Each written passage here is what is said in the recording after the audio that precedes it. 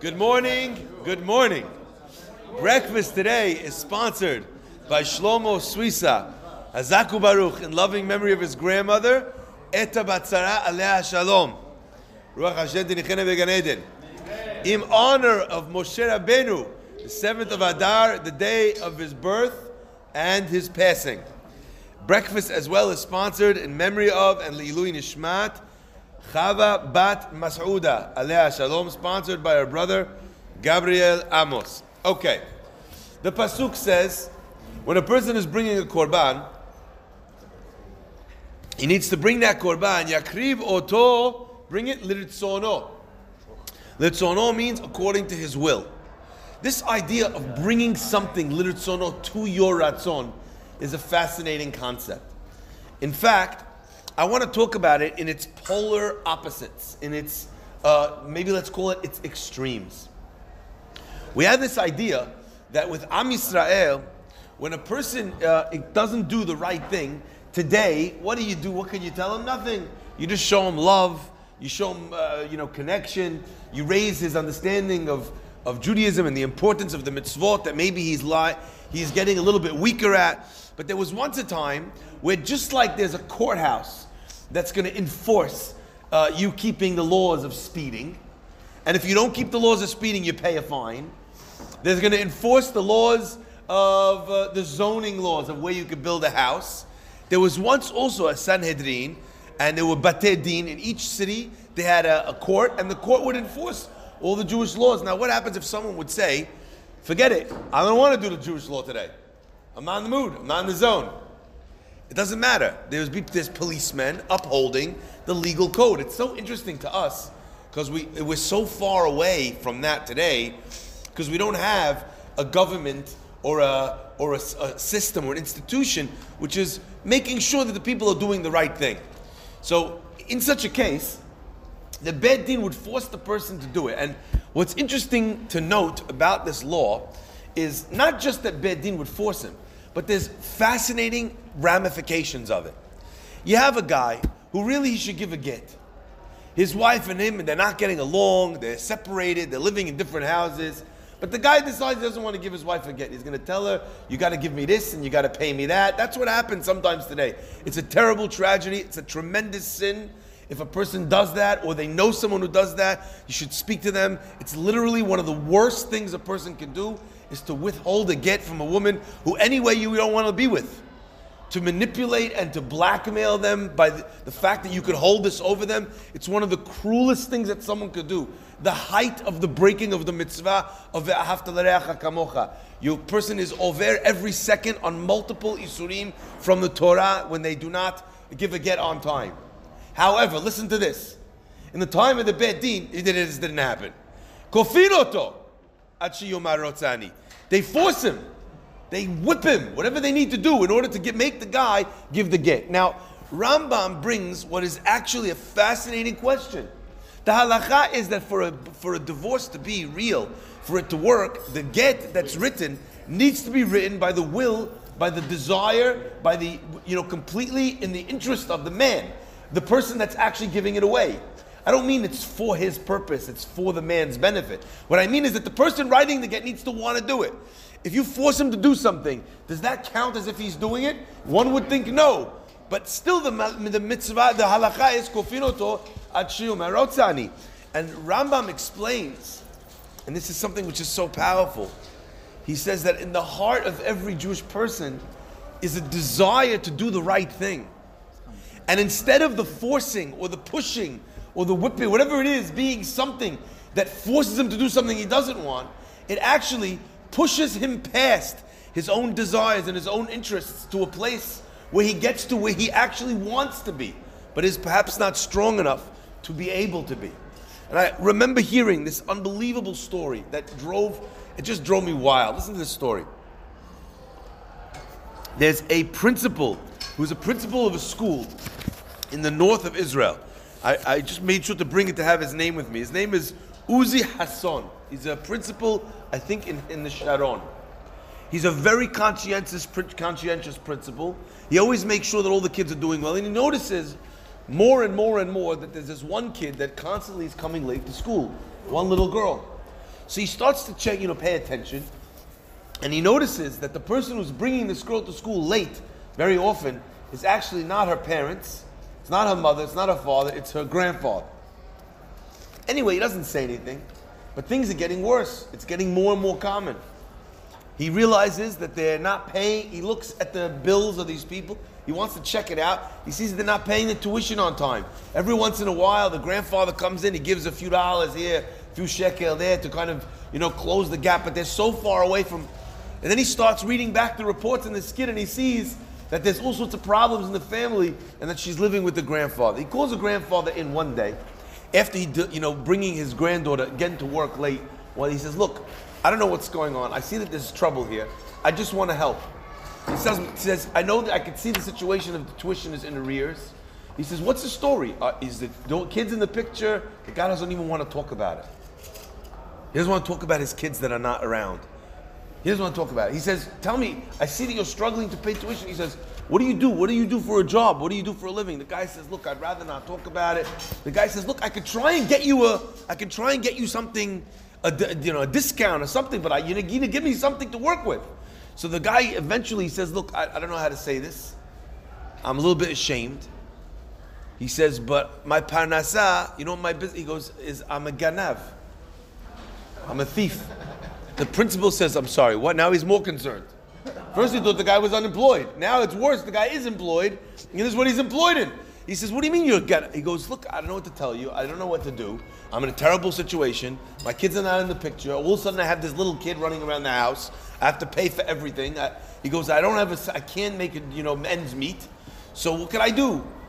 The guy says, what do you mean? You're raising your child in a den of thieves? What is the... So the guy says, look, he goes, it's not like I'm a bad thief. He says, I'm not going to hurt nobody. I don't go in when anybody's at home. I don't want to scare anybody. I scout the place out. I make sure that they're not home. I make sure that nobody's around. If they're around, I don't mug a guy in the street. What kind of guy do you think I am? He goes, what kind of self-respecting ganav do you think I'm the granddaddy ganav. He goes, I go in quietly. I go in each time. I take the money. He goes, I don't take every day. I'm not greedy. I gotta make a living. He's gotta make a living. I take some of the money out. I leave some extra money there. If there's things, I always make sure, he says, always make sure to leave them some money. They could do shopping the next day for the family. Because I'm not gonna do that to the guy. He goes, and look, and this is what it is. And when I can, I come and I pay the tuition that I owe, and I buy the books for my I don't know what other options I have. And he just sees the guy. The principal, in his life, he never had a conversation like this. So he's sitting there, his eyes are bugging out of the sockets, and this guy is sitting there trying to explain, he's trying to make it okay. Finally, he says, look, he says to the principal, I think you're overreacting to this whole thing. He goes, sometimes, he goes, I know you think you look at me like, he goes, but I'm not a bad guy. He goes, just the other week, I walked into a house. I looked in every crevice, in every cranny, and in every nook. He goes, there was not a dime in the house. I'm looking for something precious to steal. There's nothing. He goes, there's nothing that I even wanted in the house. It was so bad that it was worse than me. He goes, and then, before I left, I figured, I didn't get anything. Maybe at least I'll get a drink from the refrigerator. I open up, this trip won't be for nothing. He wants to write it off Yani as a business expense. He opens the refrigerator, and there's nothing in the refrigerator. Nothing, nada. He felt terrible, takes out of his wallet 200 shekel, he puts it on the table. Puts 200 shekel on the table. I felt terrible. The guy, look, they have kids clearly in the house. There's no food. There's no this. There's nothing of value in the house. I left 200 shekel. Meanwhile, you know what I'm thinking, by the way, outside the story?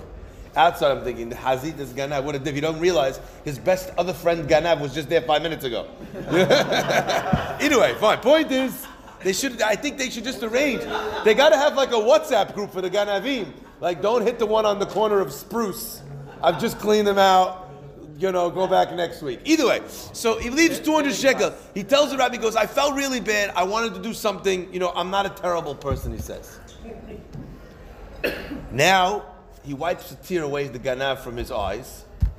He's about to walk away, and the other guy comes in and he says, The principal says, he says, you know, you said something to me before. He goes, and I don't know. He says, I don't know how to deal. I don't know how to think about it. He goes, what do you mean? He says, you're not a ganav. He says, you're a tzaddik. The guy says, well, I love this expression. He says in Hebrew, he goes, lo tzaddik v'lo na'alayim. He goes, I'm not a tzaddik. I'm not a righteous guy. I'm not a this. I'm not a that. He goes, look, I'm a ganav, but I'm not such a. He goes, no, you're wrong. He says, you're a tzaddik. He goes, you went into a house. You saw that they didn't have anything. Instead of being a ganav, what'd you do? You gave them money. I said, what kind of ganav does that? It's impossible. That's impossible. He says, no, I'm telling you, every day this is what I do. I scout out the houses. I figure out what I need to do to take care of my family. Look, after all, a man's got to live, right? I do what I need to do, but I'm not a tzaddik. He says, no, you're a tzaddik. He goes, all those times, why'd you steal? You stole because you had to. When you gave, you didn't give because you had to. You gave because you wanted to. When you do something because you have to, that's not who you are. When you do something because you want to, that's who you are. So even if every day you're going and stealing, that's b'matzoru b'matzok. That's the Yetzer Hara has his hand around your jugular, pushing you up against the wall, and it's not you. Anyway, he keeps telling the guy this. The guy is shaking his head, shaking, and he walks out. 2 weeks later, the guy walks into the school, up to the principal. He says to him, can I speak to you for a minute? He says, yes. He closes the door. He says, are we being recorded? He says, no. He pats him down for a wire. He says, Dachilak, he goes, you killed me.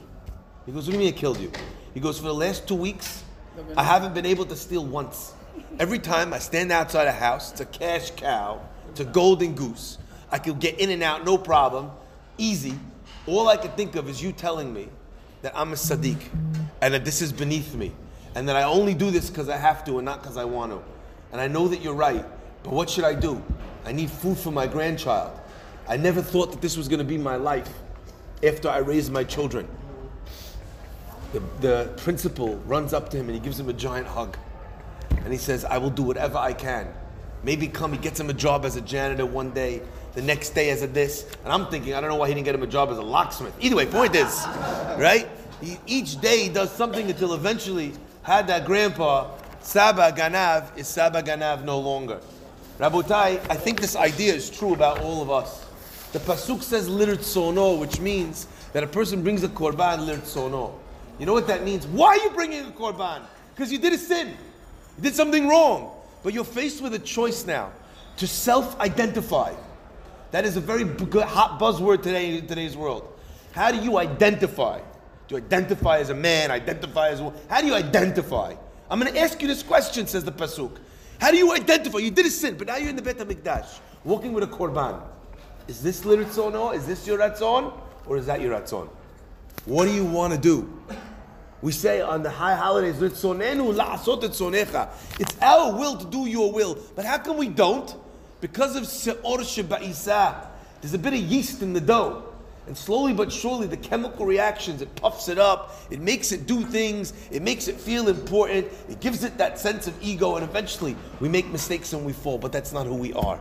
May Hashem bless us always to be in touch with our innermost selves, to be able to be the neshama tehorah that we are. I'd like to thank for the breakfast class today, also in celebration of the birthday of Pascal Waknin, sponsored by a friend Sarah Kassab and Saidel Gigi. What a wonderful thing to do, to sponsor for the birthday of a friend, a class. Hazaku Baruch.